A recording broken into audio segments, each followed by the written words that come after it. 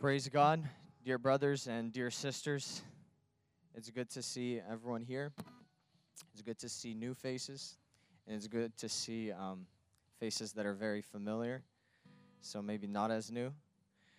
Uh, it's really good to be here with fellow believers that are young and are passionate after the Lord, and you guys have careers and stuff. You're going to school. You're working, and then you come here on Tuesday night and you praise God. That's a grace that's given to us right now, and that we shouldn't take for granted. I want to read one place before we go into worship. One place from the Bible written in Daniel chapter 9, verse 3. In fact, I want to read kind of a little bit before that as well, in order to give us a better picture of what's happening. It says, in the first year of his reign, I, Daniel, observed in the books the number of years which was revealed as the word of the Lord to Jeremiah the prophet for the completion of the desolations of Jerusalem, namely 70 years. So, and this is the key verse, listen to this. I gave my attention to the Lord God to seek him by prayer and supplications with fasting, sackcloth, and ashes. And the key phrase here is, I gave my attention to the Lord. This is Daniel speaking. If you aren't familiar with this man named Daniel, Daniel wrote a book in the Bible.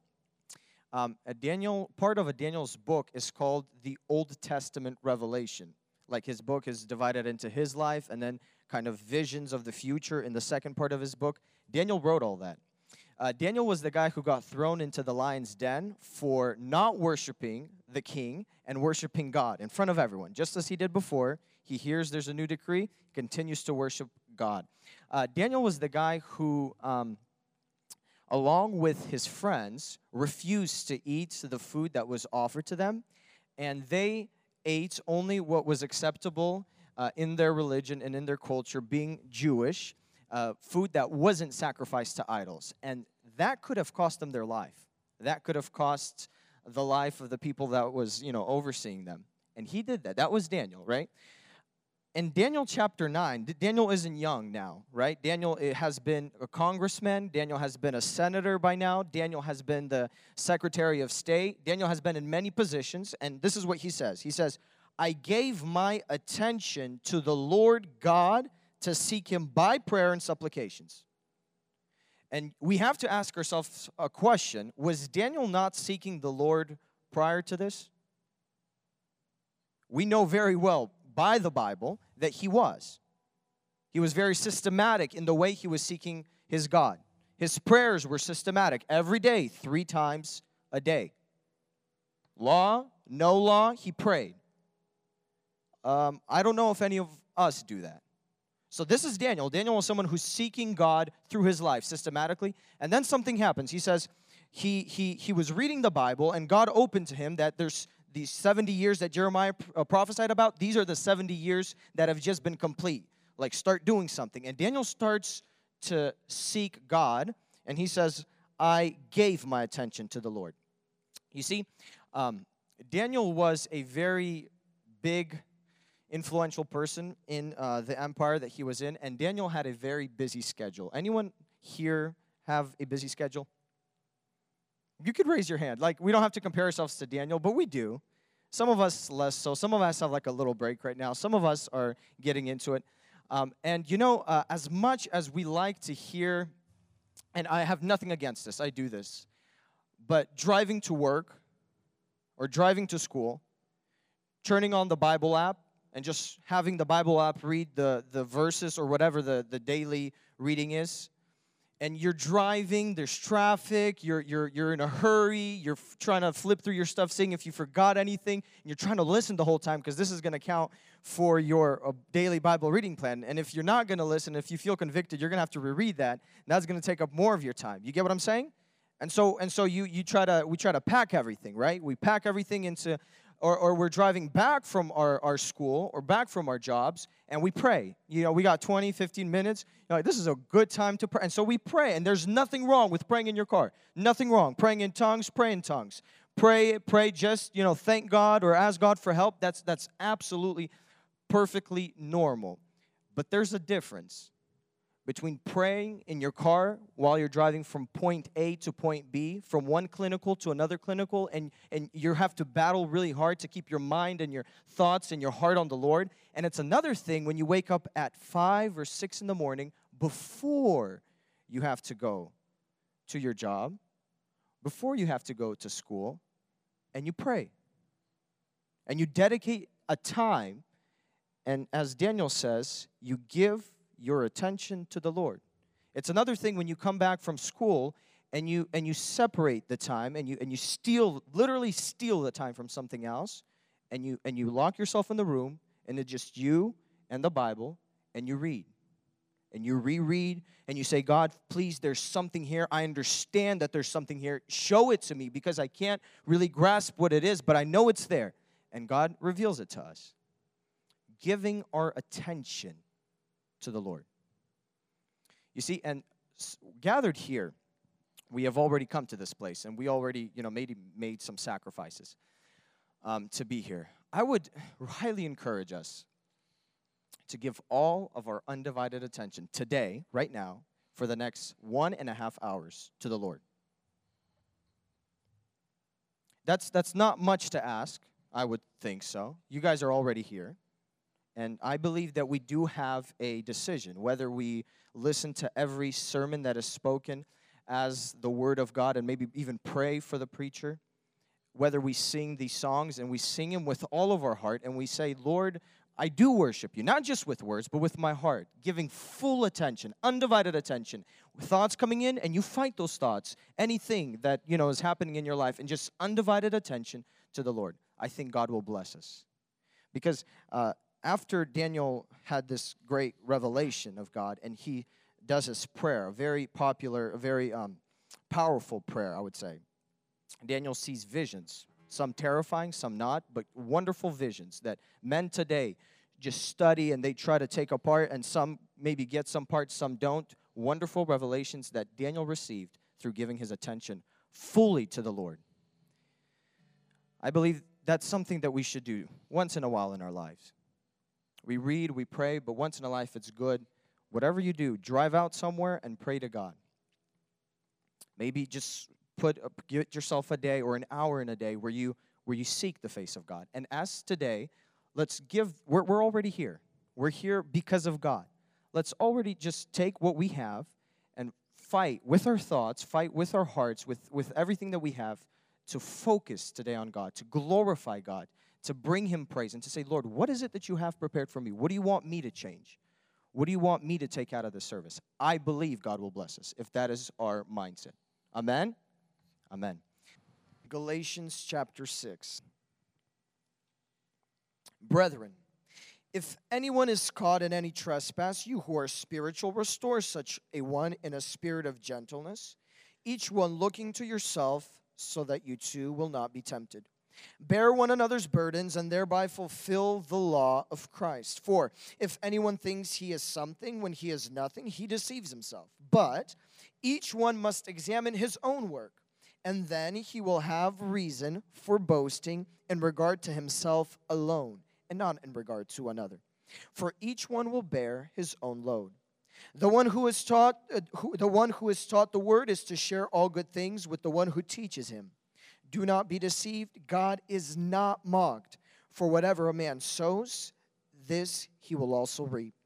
For the one who sows to his flesh will from his flesh reap corruption, but the one who sows to the Spirit will from the Spirit reap eternal life. Let us not lose heart in doing good, for in due time we will reap if we do not grow weary. So then, while we have opportunity, let us do good to all people, and especially to those who are the household of the faith. So see with what large letters I am writing to you with my own hand. Those who desire to make a good showing in the flesh try to compel you to be circumcised, simply so that you will not be persecuted for the cross of Christ. For those who are circumcised do not even keep the law themselves, but they desire to have you circumcised so that they may boast in your flesh. But may it never be that I would boast except in the cross of our Lord Jesus Christ, through which the world has been crucified to me, and I to the world. For neither is circumcision anything, nor uncircumcision, but a new creation. And those who will walk by this rule, peace and mercy be upon them, and upon the Israel of God. From now on, let no one cause trouble for me, for I bear on my body the brand marks of Jesus. The grace of our Lord Jesus Christ be with your spirit, brethren. Amen. Praise God, brothers and sisters. So, in the spirit of Thanksgiving, I was thinking and meditating, and I said, you know what? I'm going to speak about a thankful heart. We all have thankful hearts, I assume, and let's just go right ahead and open up to 1 Thessalonians chapter 5 and verses 18. It says, "Give thanks in all circumstances, for this is the will of God in Christ Jesus for you." So, can anybody tell me who wrote the book of 1 Thessalonians? You got to speak up. I can't hear you. Paul? That's great. Paul. So, we're going to focus on the life of Paul as the perfect example of a thankful heart. In 2 Corinthians chapter 11, verses 16 to 33. Actually, no.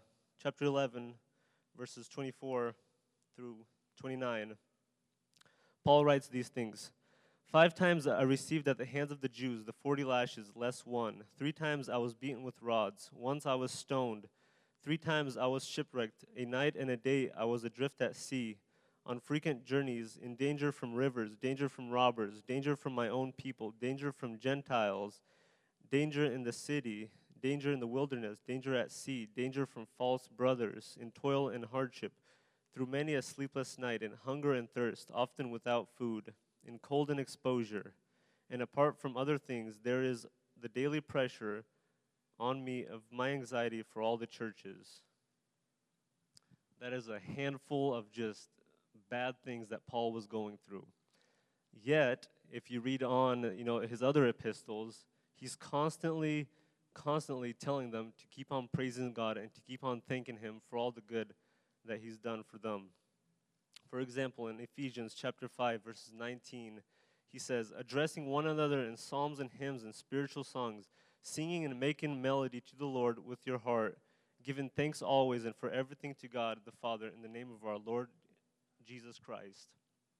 So knowing that Paul went through all of these things in 2 Corinthians, knowing all of this list that he just creates for the people in the Corinth, how you say to yourself, how can he be saying, like, give thanks through all things and through all situations? It's hard to imagine, right? Like, we can't give praise when you're in a shipwreck and you're adrift at sea, and how can you give thanks through all these things, But yet Paul, he finds a way, and he shows us that having a thankful heart full of praise is a way of living. It's not once a year. It's not Thanksgiving, 22nd of November. It's not just this one day. It's throughout your whole entire year. It's throughout your life. You gotta keep on Thanksgiving. You gotta giving God the praise, even though you're going through bad times or good times. And when we look at unthankful people, ungrateful people, we see they all have similar traits. We see them as bitter and selfish and dissatisfied with the things they have, and they're jealous. They say, "Oh, but he has this and I don't have that," And we don't see God in their lives when they don't just thank God through the things that they have. And ingratitude and thanklessness is becoming a common trait for us Christians today. We're constantly trying to find excuses not to thank God. We're like, we're too busy. We don't have time to thank God.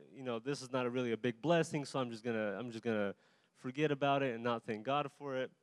But it says, Romans chapter 1, it says, "For although they knew God, they did not honor Him as God or give thanks to Him, but they became futile in their thinking, and their foolish hearts were darkened."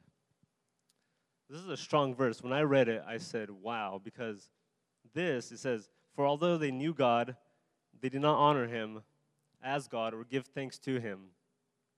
So when I was looking at my life, I see all the blessings that I have in my life. I see all the good things and all the the bad things that I have in my life. And yet sometimes me myself, I don't acknowledge God in the things that He did for me. And it says, although they knew God, I know God, but sometimes I don't praise Him for the things that He's given me. I don't give Him thanks for the things that He's given me. And it says, but they became futile in their thinking, and their foolish hearts were darkened. I said, God, please keep me away from that. I don't want my heart to be darkened. I don't want my thoughts to become futile. I will praise your name. I will glorify your name. I will thank you in everything because you've given me everything. And even though, they're not good things or there might be hard things, I will still glorify your name because at the end of the day, you're still God and you have everything in control. And you're just God. Hallelujah, And as we move on towards the end of the year, there's just some things that I wanted to address that we can thank God for every day in our lives. The first one is material possessions. And again, we turn back to the life of Paul. And again, in Ephesians chapter 4, verse 11 through 12, he says, "Not that I am speaking of being in need, for I have learned in whatever situation I am to be content." That's a strong word right there, content. In all things, every situation, you got to be content. So Paul's saying, "I know how to be brought low, and I know how to abound. In any and every circumstance, I have learned the secret of facing plenty in hunger, abundance, and need." And this next verse, a lot of people like to take it out of context, but I see it in the new light here when I read it today. It says, "I can do all things through him who strengthens me." How many of you have heard that verse? Yes, we've all heard that verse, and we all love that verse. We all say, hallelujah, God can do everything through me because He can strengthen me and this and that. But the verse before it says, I am to be content in everything. I am to be, even if you're going through hard times or easy times, He can do all things through, He can do all things. He can do all things through Him who strengthens me. And I read this thing one time, and I'm going to share it with you guys because I thought it was very fantastic. It says, a $300 watch will tell you the same time as a $30 watch. And a Ford will drive you just as far as a Mercedes would. So when we look at our material possessions, we can say, I have a $300 watch. But the guy that's the happiest is going to be the guy that has the $5 watch. And I'm not saying, like, happiness is dependent on material things, but I'm saying, like, people find a way to thank God for even the smallest things in their lives. You don't have to have $1 million to say, wow, God has truly blessed me in my life. And, this Thanksgiving, I want us to focus on thanking God for the things that we have and not asking Him for more, material blessings or for more just things. We just got to thank Him and just be content with what we have. Our families, our things, our material possessions, our jobs, if we have any, our school. We have to be thankful because a lot of people in this world, they don't have the opportunity to go to school. They don't have the opportunity to make $1, but we do. So let's just thank God for that this Thanksgiving and even today. So the second thing I want to thank God for, that we can thank God for this Thanksgiving, is thanking God through our trials and temptations. We all know the story about Job, right?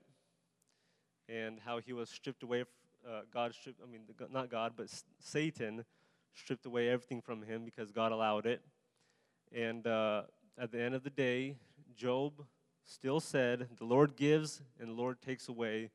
Blessed be the name of the Lord." And if you read on in that verse, he says this, and God was, and he did not find God guilty in any of the things.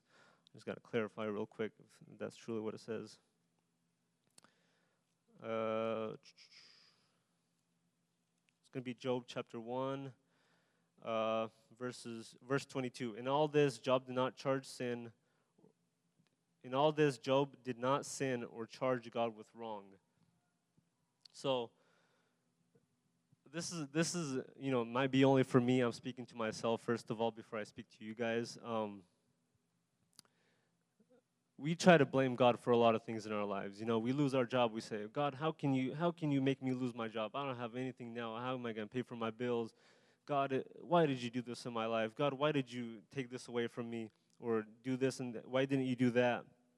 We try to blame God for everything, but we have to be thankful. God is the God of order. He knows everything that's going to happen. He already knows what you're going to do, tomorrow. He knows everything. If you lose your job, it's probably part of His plan, So let's just thank God through our trials and our struggles and our temptations, and let's keep God first in our lives.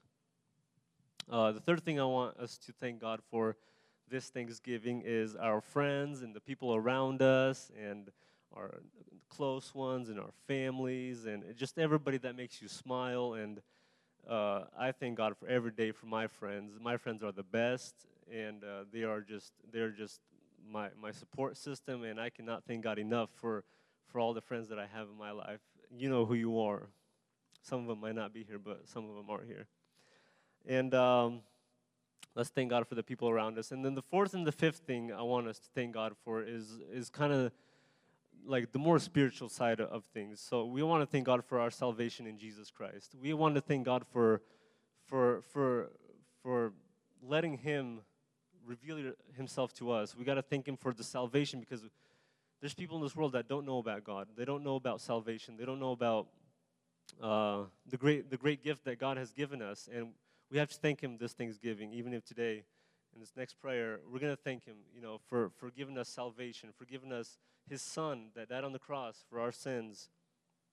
And Paul writes about this. I again go back to Paul because we're focusing on him in this sermon. He says in 2 Corinthians chapter 9, he says, "Thanks be to God for His indescribable gift." Paul knows that the gift that God has given us is just indescribable. He uses this word, indescribable. I don't know if the translators use this word or the original Greek people or Hebrew or whoever translated it used this word, but indescribable, that's a great word. You can't describe this gift, and we have to thank God for it every single day. And the last thing I want us to focus on thanking God for this Thanksgiving is His continued presence and power and work in our lives. Every day we can see God's hand move. And me speaking from personal experience, I've seen God's hand move a lot in my life. If I look back a year from now, my life is just 180 degrees, which is great, fantastic. I love it, and I thank God every single day. I say, God, you are amazing, you are awesome, and I will continue praising you because you have changed my life. And it's not just, it's not just overnight, hey, I go to bed, I wake up in the morning, I'm all spiritual, hallelujah, praise Jesus, let's go on with the day. It's a gradual thing. I've been through struggles, I've been through downs and ups, and every day has just been a fight for me, But every day I see God's hand, more and more powerful in my life, and I just thank God every day for it. I can't say enough. And if you don't have that in your life, this next prayer, I ask that you guys say, God, I need your presence in my life. I need you to continue working in my life. And if you haven't already been working in my life, I need you to just come into my life, reveal yourself to me, save me from my sin, and just show me the right way. Show me your will for my life, because it'll change your life. It's the best thing that'll ever happen to you. And I just want to thank God with you guys in this Thanksgiving for God. And this last thing I want to say is the true mark of a Christian, the true mark of a true Christian is their joyful and thankful heart all the time. If you see a man, he's joyful. If you see a man and he's just happy all the time, he's a Christian, because God's joy is in him, and he is content with what he has, and he has everything. He has everything. I say he has everything because when he has everything, he has God, and God is everything. Amen? Amen. So in this prayer, let's bow down on our knees and thank God for all the good He's done for us, and for all the good that He will do for us. And let's just praise God together. Amen. Слава Господу! Сегодня я хотел бы поговорить на такую тему, как сила слова. В последнее время я и сейчас, в принципе, читаю притчи, и многое, что Бог мне стал открывать в них, я прохожу и сейчас, и слава Богу, что Бог дает мне слово. И я как-то вспомнил некоторые моменты еще из детства или те, которые случались еще в России, когда я жил. Вспоминал те слова мамы, когда она подбодряла меня, там, сынок, иди в школу, или сделай уроки, а ты не хочешь, но слова мамы, они, хочешь, не хочешь, они все равно тебя подбодряли, не заставляла она даже, потому что сердце твое менялось, и ты просто хотел, или, например, тебе грустно или еще что-то, папа или мама всегда утешали, и я просто так задумался, и интересно мне было, вот почему слова, их слова, которые они говорили мне, они изменяли меня и подбадривали меня. И я прочитал притчи, и хочу сейчас зачитать стих один, притчи 16 глава, 24 стих. «Приятная речь, сотовый мед, сладка для души и целебна для костей». И я хотел сказать, здесь написано, что приятная речь – это сотовый мед. И я что хотел сказать, что Божье Слово, оно имеет силу. Я верю, что Божье Слово имеет силу, потому что даже мир был создан по Божьему Слову. Бог по Слову Своему создал и землю, и все, что на земле, и человека, и природу, и все, что окружает нас, Бог создал по Слову, и Он заложил силу в Слово, даже слова человеческие. И я также хотел прочитать стих притчи 18:22. «Смерть и жизнь во власти языка, и любящие его вкусят от плодов его». И как-то я бы хотел вас спросить, что вы испытывали, когда, например, вы слышали в свой адрес какие-то добрые слова, или, например, кто-то сказал вам, назвал вас по имени, вас поздравил, или вы, например, чего-то достигли и вас похвалили, подбодрили, что вы испытываете при этом и что вы получаете внутри. Я думаю, что, как и я, каждый из вас получает определенное подбодрение и прилив сил. И это даже твердит Слово Божье, что целебно для костей. И каждое слово, оно имеет силу, но имеет разные основания. Или это будет благословение, или это будет проклятие. Представьте такую ситуацию, что наоборот, когда вы слышите в свой адрес какую-то клевету, когда вы слышите в свой адрес какую-то ложь, или вам как-то обращаются равнодушно, или просто вас не уважают, и словесно это вы чувствуете, и вы чувствуете это не только словесно, вы это чувствуете сердцем своим, потому что вы чувствуете, что основания этих слов, они несут вред, потому что слова эти имеют плохое основание, которое несут только проклятие. И хотел также прочитать притчи 17:9. «Прикрывающий проступок ищет любви, а кто снова напоминает о нем, тот удаляет друга». Здесь пишет о том, что представьте, если вы со своим другом поссорились, потому что друг что-то сделал вам, он ошибся. Мы все люди не без греха, и, к примеру, он ошибся, и потом вы помирились. И мудрый человек, он не будет ни укорять его и не напоминать его о том, что он сделал до этого. Потому что мудрый человек, он ищет любви во всем. А кто напоминает, тот будет удалять друга. Он будет разрушать отношения со своим другом. И также я хотел поделиться одной историей, которая случилась у меня еще, когда я учился в России в 9 классе. В 9 классе мы должны сдавать экзамены, выбирая предметы. И я не знаю, слышали вы, может, это, может, нет, но в России выбирать английский язык, людей таких называли в школе у нас самоубийцы. Я был вот один из тех, который решил все-таки сдавать английский язык. Мой английский был очень низкий, и учитель это знал. В нашем классе решили выбрать английский язык я и моя одноклассница, у которой был очень хороший английский язык.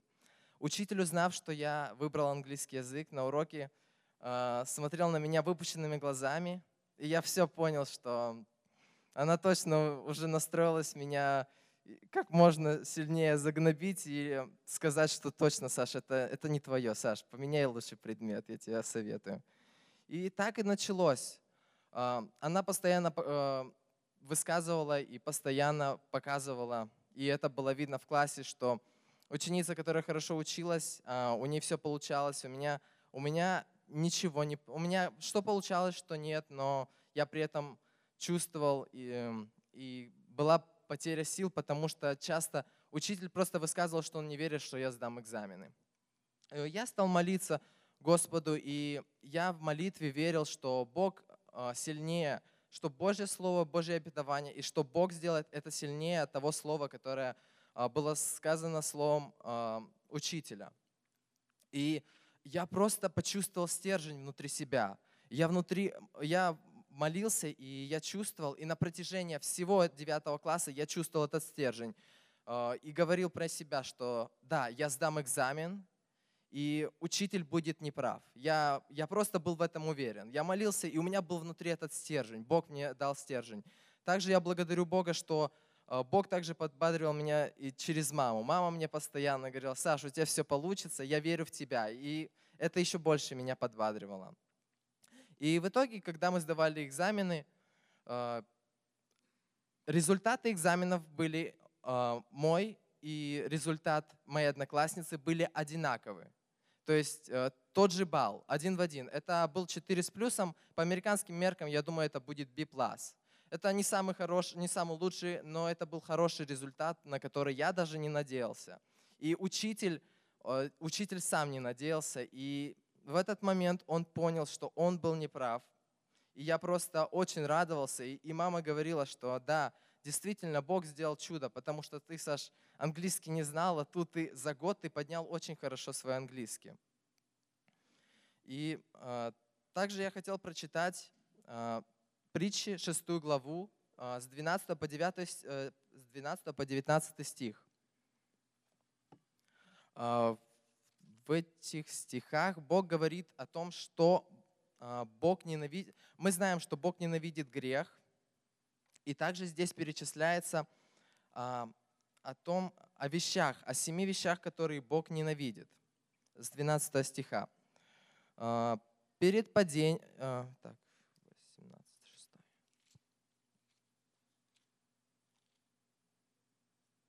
Человек лукавый, человек нечестивый ходит со лживыми устами, мигает глазами своими, говорит ногами своими, дает знаки пальцами своими, коварство в сердце его.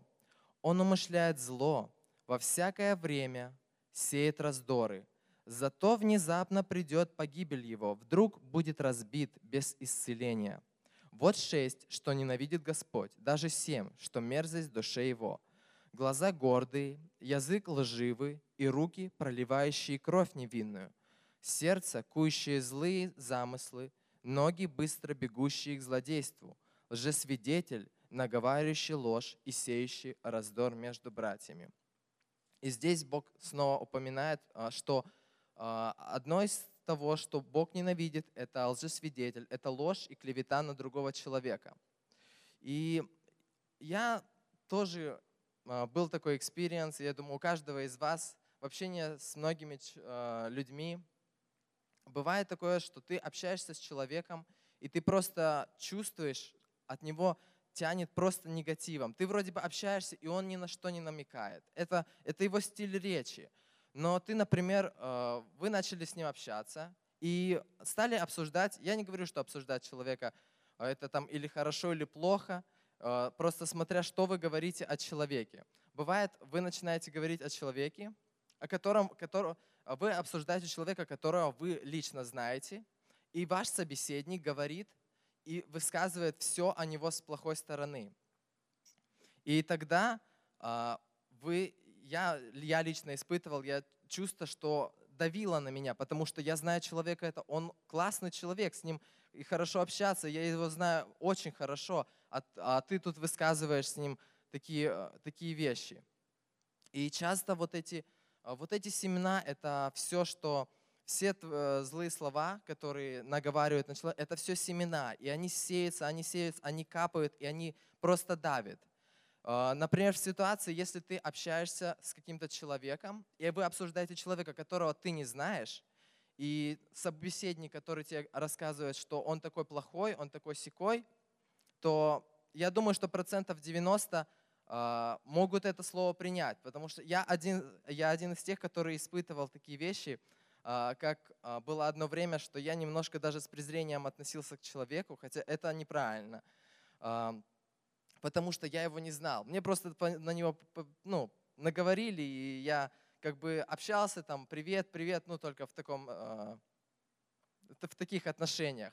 Но когда Бог дал мне возможность с ним познакомиться лично и пообщаться, я совсем узнал его по-другому, совсем с другой перспективы, и я подумал, вот какое я имел право подумать об этом человеке или выслушать ту ложь, которую мне говорили.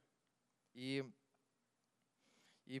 просто вот эти все семена, это все сеется. Каждый человек, как пишет в Библии, что от плодов уст своих пожнет человек. Слово — это также самое плоды. Это то, что мы сеем. Если мы словом сеем раздоры, если мы словом сеем тернии, то думаем получить потом благословение, пшеницу, то мы не получим никаких плодов, потому что вырастет терний из наших слов. Но если мы благословляем людей, если мы сеем добрые плоды, если мы сеем яблони, если сеем пшеницу, то мы будем надеяться, что в жизни мы получим благословение, мы получим то, что мы взрастили. И также хотел прочитать притчи, 10 глава, 11 стих. «Уста праведника – источник жизни, уста же беззаконных заградит насилие».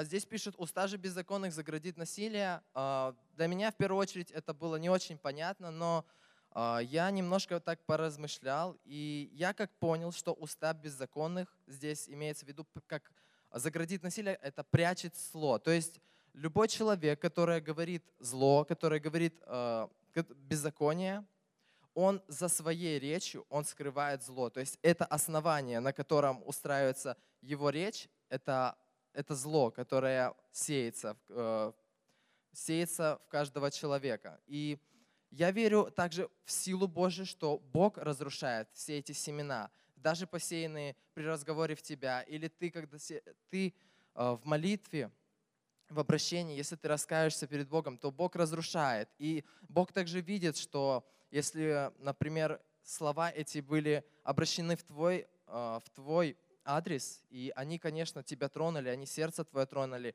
и это жизнь. Так получается, что в любом случае слово тебя тронет, но если человек твердо доверяет Богу, если он просит у Бога благословений, то Бог разрушает всякое проклятие и разрушает все то слово, разрушает всякую обиду и дает благословение. Также я хотел рассказать о событии, которое было буквально неделю назад. Это было в понедельник прошлый. У меня как раз в школе был day off, и надо было с утра решить некоторые дела. И после обеда, немножко уставший, я пришел к бабушке и смотрю у бабушки в гостях женщина, это был сосуд пророчествующий, и моя тетя. Моя бабушка часто ходит на молитвы с сосудами, и меня часто она тоже приглашала. Я одно время даже ходил по несколько раз на месяц, потому что мне это очень нравилось. И как-то пришел, и в тот день было тяжело на сердце, и я не особо хотел ни молиться, ничего. Я просто пришел к бабушке, она мне показала, что есть покушать. Я быстро забежал на кухню, взял еду, чай сделал и убежал в другую комнату, заперся. И они продолжали общаться. Я думал, ладно, надеюсь, меня не заметили. И вот через время они начали молиться. И бабушка стучится ко мне и говорит: «Саша, а ты что с нами не молишься?» Я говорю: «Ну ладно, бабушка, пошли, я с вами помолюсь сегодня». И мы пошли и как раз стали молиться за меня. И у меня разные, конечно, мысли были до этого. Я не особо хотел молиться, потому что было, не знаю, наверное, было такое состояние, что если мне еще скажут, я знаю, что Бог часто обличал меня, и я помню, что Бог часто меня обличал через многих сосудов, указывал на ошибки. Так же само Бог и подкреплял меня через разные слова, которые Он мне говорил. И в этот день слова, которые были сказаны мне, я просто удивился, и просто у меня сердце загорелось, потому что в своих словах Господь сказал, что Он любит меня, что Он меня избрал, что и много-много было, что именно подбадривало меня. Не было, потому что первоначально я ожидал, что мне скажет, ты грешник, тебе нужно покаяться, и тебе нужно изменить свой образ жизни.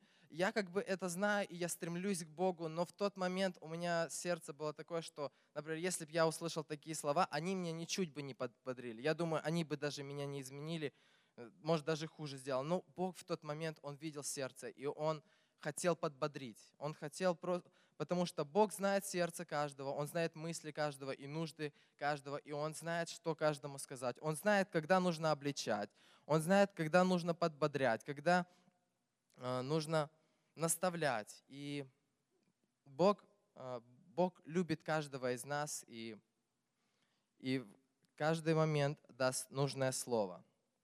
И хотел сказать также, что слова, которые мы говорим, мы должны говорить на благословение каждому человеку. Мы должны с мудростью использовать каждое слово, и чтобы семя, которое мы сеяли, это было семя, приносящее плод. Не приносящее терни, но приносящее плод и имеющее доброе основание. И пусть нас Господь благословит на этом, а нашему Господу за все слава. Аминь. Praise God. So I've been told that my sermons, you would call them a convicting sermon, and I've been told that a lot, and this sermon today is no different. But the verse in Galatians today that we read, the Galatians chapter 6, is restore one with a spirit of gentleness, so you yourselves may not be tempted. When I come up here and when I say stuff against, you guys are the bride of Christ, the church is the bride of Christ.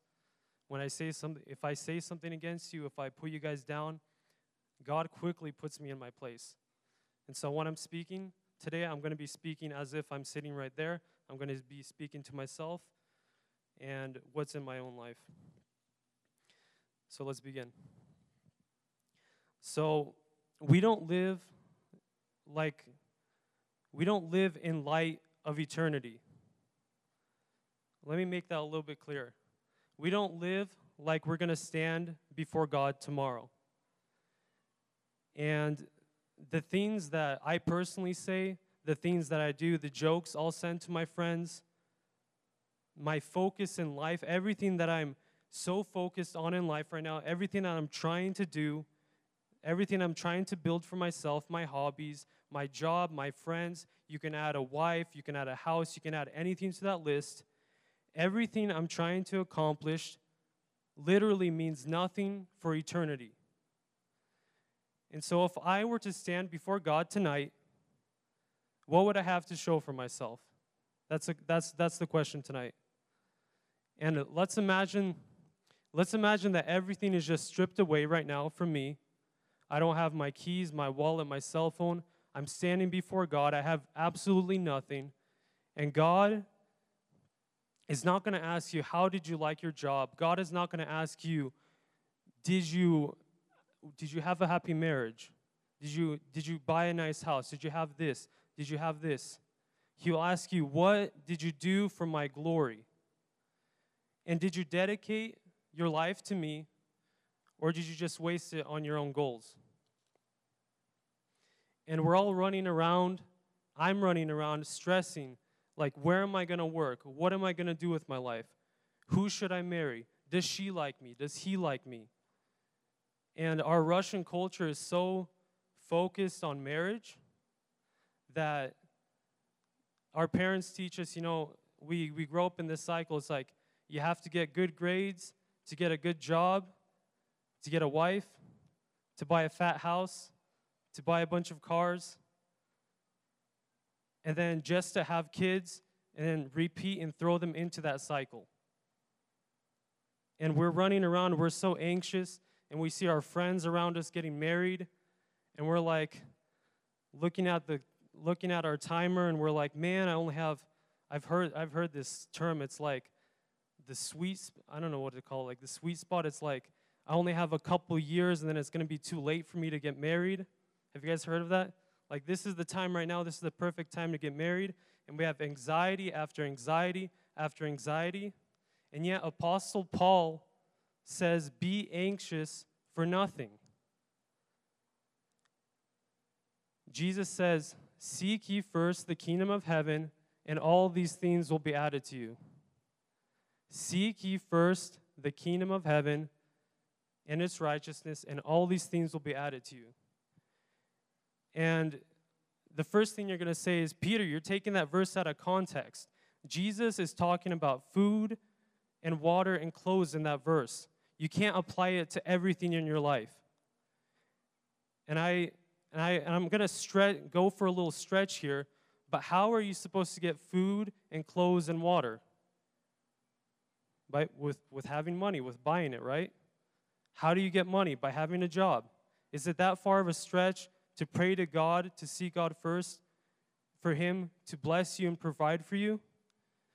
If you ask God for bread, if you ask your Heavenly Father for bread, will He give you a stone? The Bible says that the Father knows what we need before we even ask Him. God knows our needs before we even ask Him. So seek ye first the kingdom of heaven, and all these things will be added to you. The problem is, in my life, in our life, the problem is that we aren't seeking God and we're not putting Him first. And we plan to spend eternity with God in heaven, right? And yet, here on earth, we can't even give a minute to Him in our day. We can't give 30 minutes to Him in our day.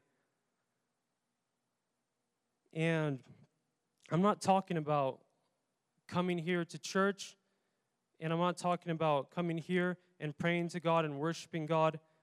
This is not the time I'm talking about. I'm talking about when no one's watching you, when you're all alone, are you seeking God first and putting Him first?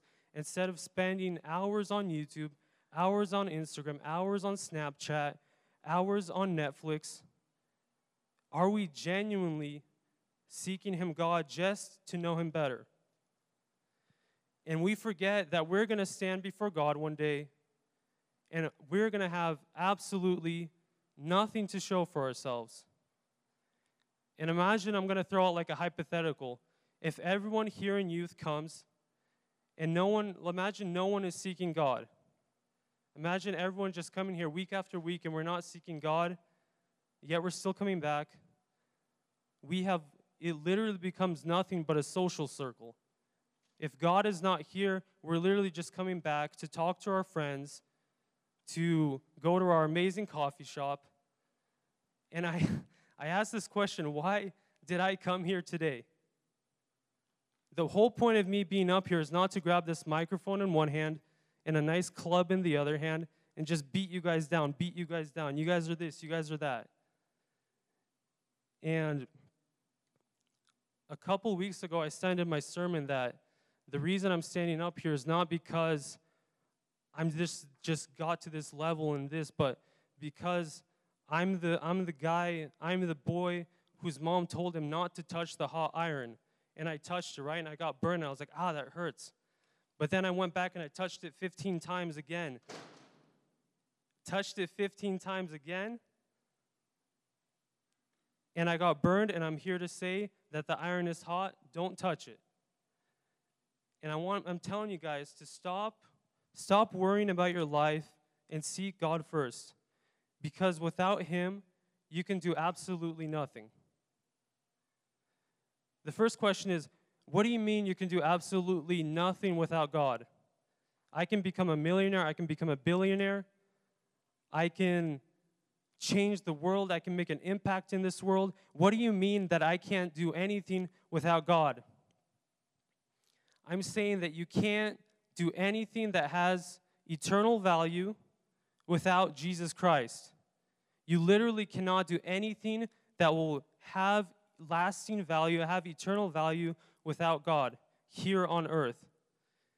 And I can be Mother Teresa for all it matters. I can give my whole life to the poor, but if I never believe Jesus, if I never accepted him, there is no eternal value to me. There is no reward. There is nothing. So if I don't believe that Jesus is Lord and that Jesus is the only reason that I'm going to heaven, not because of my works, not because of my righteousness, but because I sin every single day and I need Jesus Christ, this life profits me nothing of my own works, and I will end up in hell if I do not take that grace upon myself. And what's my point? I've been talking for a while now, and what point am I getting to? I still even make a point. What I wanted to say is for us to completely surrender your life to God and to seek him first and to trust in him. Take hold of the promises written inside of this book right here and stand on them and live them out. And recently I was at the Goodwill, and I like to go there, and there's a lot of good Christian books you can buy for like a couple dollars. And so I was out there, and I found this book on Sunday, and it's called The Bible Promise Book. And I got it for like a couple bucks, and actually one of my favorite Bibles I actually got from the Goodwill. And this Bible Promise Book, it literally has categories for like faith. It has categories for God's promises. You look up God's faithfulness, and it gives you a bunch of verses where it shows you and tells you the promises of God, like God is faithful. And the same God, and I can live on my own, and I can have anxiety and stress and not believe in the promises of God, or I can take hold of the promises of God and live it out. And the same God who holds the sun, the moon, the stars, the whole universe, the same God who holds the galaxy in his hand, that keeps things from colliding, that keeps us just in perfect order, that's not chaotic. He has so much power and so much strength, and yet we don't want him to have control of our lives. If you think about it that way, that God has so much power, and we don't want him to literally have control over our lives. And we think that God doesn't have our best intention in mind. We think we know better than God. He knows every single hair on your head. He knows the number of the stars that are in the sky. And literally, he can strike me down dead right now if he wanted to. But he doesn't, and he uses me, and instead he protects me, because that's the kind of God he is. And I'm not preaching a prosperity gospel where I'm saying that just seek God and he'll give you everything you want in your life. You want this, you want that, just seek God, he'll give you everything, you know? I'm preaching that it's if you trust in God and if you live for the sake of eternity, God will provide for you along the way. God might take you out of Washington. God might take you out of America, out of comfort. If you're seeking him first, he'll take you out. Circumstances will just fall into place, and he will do it all for the sake of his glory. Or he will keep you in Washington. He will keep you at Slavic Christian Center. He will give you a ministry here, and also it is for his glory. And I really liked what this guy, preacher Paul Washer, said, that if it is God's will to grind me into powder for his glory, then so be it. So be it. If it is God's will to keep me in Washington at Slavic Christian Center, then so be it. I'm saying trust in God. I'm saying it like trust in God is so easy to do. Just trust in God. Just trust in God. It's so easy. Just do it. trusting God is so hard because it goes against logic, it goes against reality, it goes against popular opinion. In the Old Testament, Abraham, God tells Abraham that he's going to have a son. Abraham's like 100 years old. Sarah, it's biologically impossible for her to have kids. And yet God keeps his word, and they have a child, and God fulfills his promise. Gideon had an army that was 32,000 men against over 100,000 men. And God is like, 32,000 men is still too much. Let's cut this number down. Let's cut it down. 1,000 men. They're left with 300 men against over 100,000 men. And God does it just to prove that God is strong. God does it just to prove that he is mighty, and so that he would get all the glory, so that no one would say that we came here on our own, we did this on our own. God gets all the glory. Apostle Peter denies Jesus 3 times before a servant woman, someone who is like this low person in society. He can't even stand up, he couldn't even stand up for Jesus before this person, and yet when Peter is filled with the Holy Spirit on the day of Pentecost, preaches, over 3,000 people get saved. It is the power of God. God is looking for weak people to do his will. God is looking for people who the world calls foolish to do his will. Paul says in 1 Corinthians 1:26, let's open up to that. 1 Corinthians 1:26. For consider your calling, brethren, that there were not many wise according to the flesh, not many mighty, not many noble, but God has chosen the foolish things of the world to shame the wise, and God has chosen the weak things of the world to shame the things which are strong, and the base things of the world, and the despised God has chosen, the things that are not, so that he may nullify the things that are, so that no man may boast before God, but by his doing you are in Christ Jesus, who became to us wisdom from God and righteousness and sanctification and redemption, so that it is written, let him who boasts, boast in the Lord. We literally need to become weak before God to be used by God. God is opposed to the proud, but he gives grace to the humble. We are just literally so self-sufficient in our lives that we cannot be used by God in the way that we need to be used. And in my life, I was convicted by the Holy Spirit for 2 years, for 2 straight years, just to surrender your life to God. Surrender your life to God. And I was still holding on. And till this day, there's still stuff I'm holding on to. And I'm like, there is still some stuff that I cannot fully just give up to God. It's like, I need to do this on my own. And God sends situations to break down your barriers. He will break down the walls. He will smash the vessels that in the Old Testament talks about these vessels, these cisterns that leak water. God wants to give you this vessel that just holds water and your cup is filled with water, but we are choosing these cracked cisterns. We're choosing these cracked clay jars that leak water and they never satisfy. And God is just going to break those and break those and break those until literally he breaks everything and there's nothing left.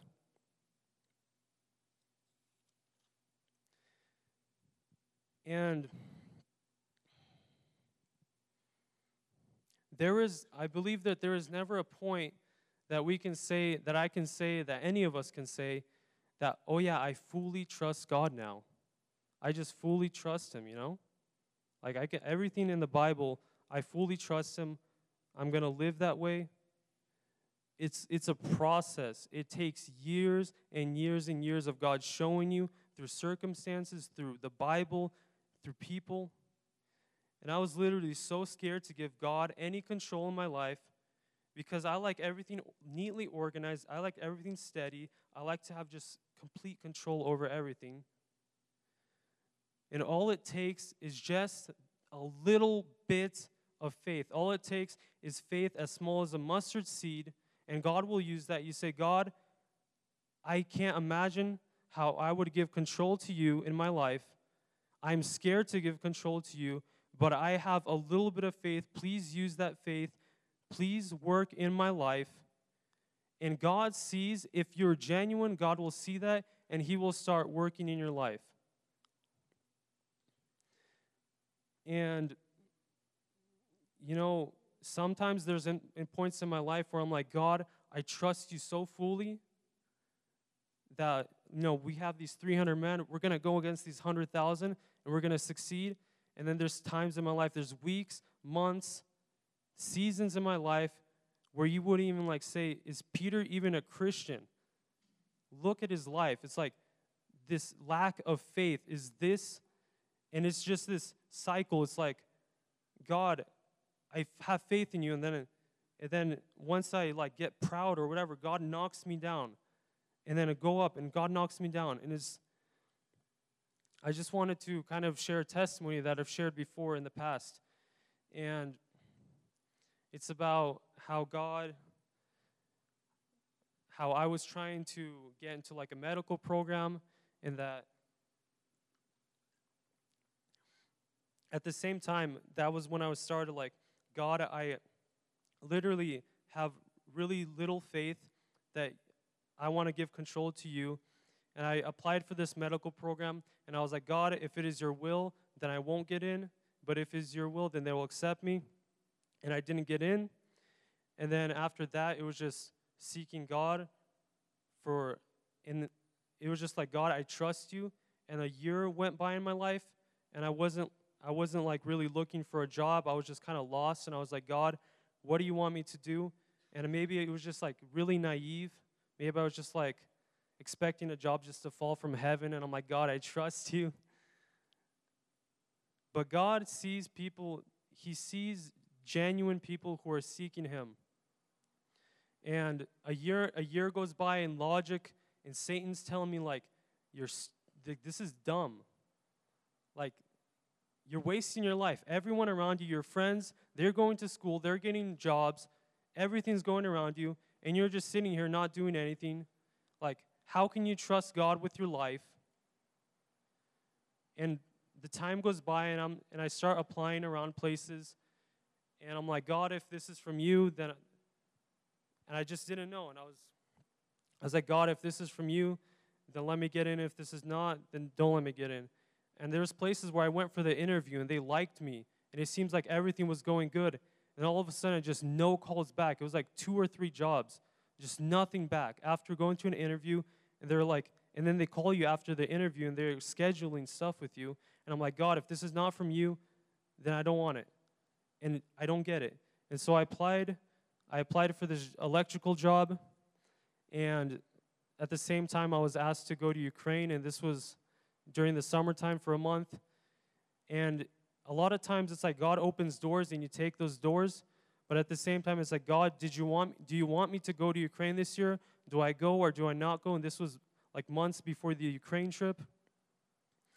And there was a prophecy to me, and the prophecy was that, and this happened at a really low time where I was just like, my faith is just like so lacking, and I was just like, I was so exhausted of just like sitting around, and I was just like, it was almost like resenting God, and I was like, God doesn't love me, God doesn't this. And then the prophecy is, Peter, I love you. Listen to my word. Listen to my voice. You know, you're going to get the job. You're going to become an electrician. You're not going to go to Ukraine this year. I have a different plan for you that month. And there was a couple other things that were said, like really personal things that like only between me and God.